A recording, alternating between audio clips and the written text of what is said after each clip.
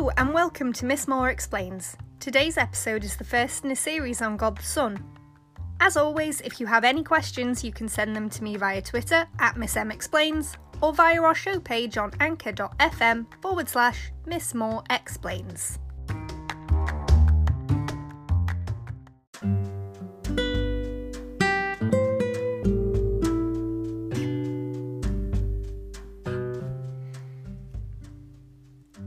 In this episode, we will focus on the titles of God the Son, what they mean, and their significance. We're going to be covering Jesus, Emmanuel, Christ, Lord and Master, the Word or Logos, Son of Man, Lamb of God, Light of the World, and Rabbi.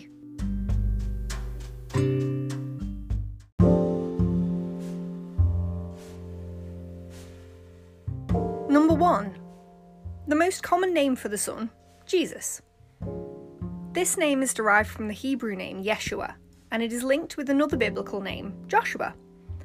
In Luke 1:31, an angel tells Mary to name her child Jesus, and in Matthew 1:21, an angel tells Joseph to name the child Jesus.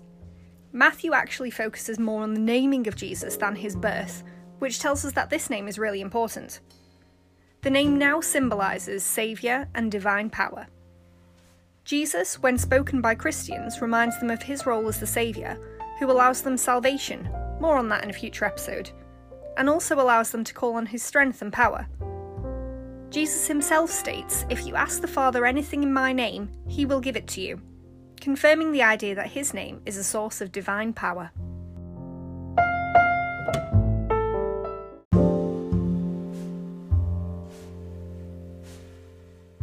Number 2. Emmanuel. I have an Emmanuel church in my town. It's a Methodist church. I think I'll cover different denominations of Christianity in a separate episode. They're just so diverse and interesting. Emmanuel as a title for Jesus translates as God is with us. This brings us back to the characteristics of the Trinity when we spoke about God's immanence, presence, and him being personal. God being personal is never clearer than when the Bible refers to Jesus as Emmanuel. God is literally here on earth, in the form of Jesus.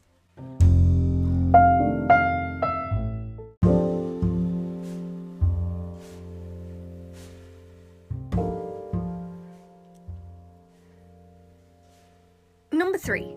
Christ. Christ translates as the Anointed One or the Messiah. In the Torah, Jewish people are awaiting the Messiah, the Saviour, the Christ. For Christians, whose religion grew out of Judaism, they believe Jesus is that Messiah. The Messiah was foretold to arrive and save humans from sin. While Jews today see themselves as still waiting, Christians believe the Messiah arrived in the form of Jesus, and Christianity grew out of what they believed was the fulfillment of that prophecy.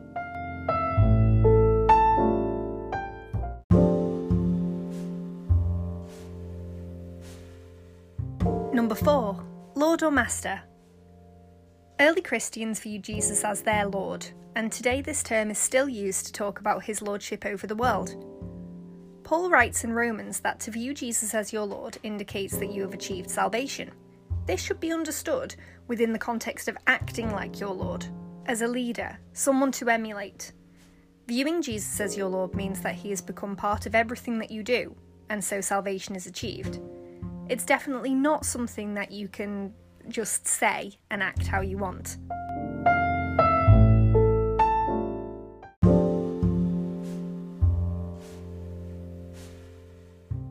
Number 5. The Word or Logos. Logos is the Greek for the Word, and refers to a couple of things. The power of God to speak things into creation through the use of the Word, that the Word is a separate, distinct being, that the Word is God, linking back to the triunity we discussed in episode 1. All of this can be summed up in my favourite Bible quote. It's from John 1. In the beginning was the Word, and the Word was with God, and the Word was God. He was with God in the beginning. Through him all things were made. Without him nothing was made that has been made. In him was life, and that life was the light of all mankind. The light shines in the darkness, and the darkness has not overcome it.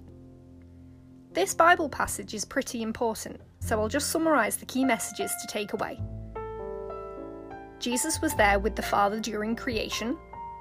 In his role as the Word the Father was able to speak all of creation into existence.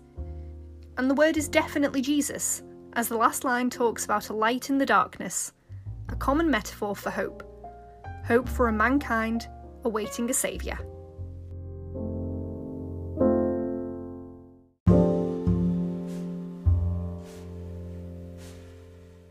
Number 6, the Son of Man. We're going to be covering the life of Jesus in much more detail as part of this series on God the Son. But briefly, this title refers to Jesus' humanity, the idea that he was fully human and fully God when he was here on earth. This is pretty important for relatability. Christians have to understand God, and the best way for them to do that is to know him as a human like they are. By understanding him, they can become more like him.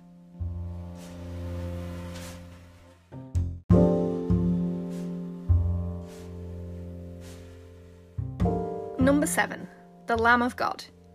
For you English literature buffs out there, you can no doubt guess the meaning behind this title. A lamb is a common metaphor for a sacrifice, like a lamb to the slaughter. So in this title, Jesus is literally the sacrifice of God.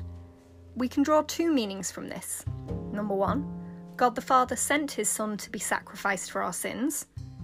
And number 2, God is being sacrificed for our sins. It's really important to understand the meaning behind this sacrifice. Particularly when we talk about the characteristics of God, Christians point out God's omnibenevolence. If God is all-loving, then they can point to this.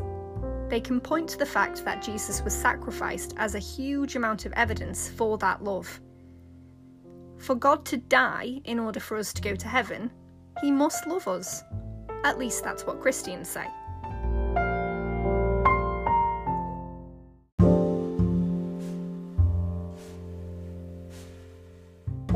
Number 8, the light of the world. I feel like we've already covered this a little bit in our section on the word. Light means hope. There are other connotations linked with this title, however. Jesus calls himself this title, and he does so while healing a blind man. He says that he came to the world so that the blind may see. Literally, yes, he just healed a man's sight, but figuratively as well. Seeing in general is linked to the idea of the truth. The blind people in this metaphor are those who have not yet come to see Jesus as the Saviour, with seeing people being those who have been saved. For Jesus to say that he has come to the world so that blind men can see tells us that one of his most important roles on earth was to show people how to achieve salvation, to draw attention to the sacrifice he was making and so allow people to see, i.e., be saved.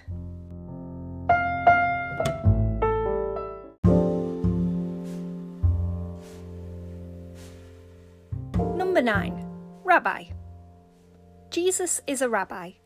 Jesus was a teacher, and his teachings and parables are essential to understanding Christianity. Jesus as a rabbi is so important that he gets his very own episode as part of this series. Make sure to tune in future to hear more about Jesus and his teachings.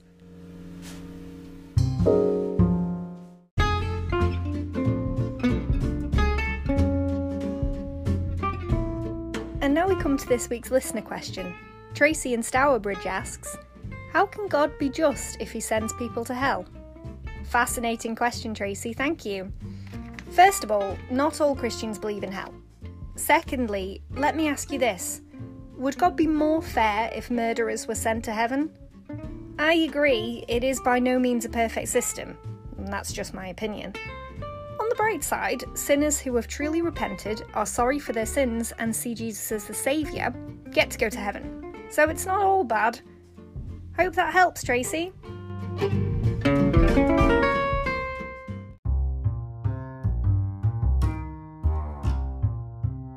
Thank you very much for tuning in to Miss Moore Explains. If you have any questions about this episode, suggestions for future topics, or would like to know more about religion in general, please get in touch via Twitter @MissMExplains or send a message on anchor.fm/Miss Moore Explains. I'll be back next week to continue God the Son. Bye for now.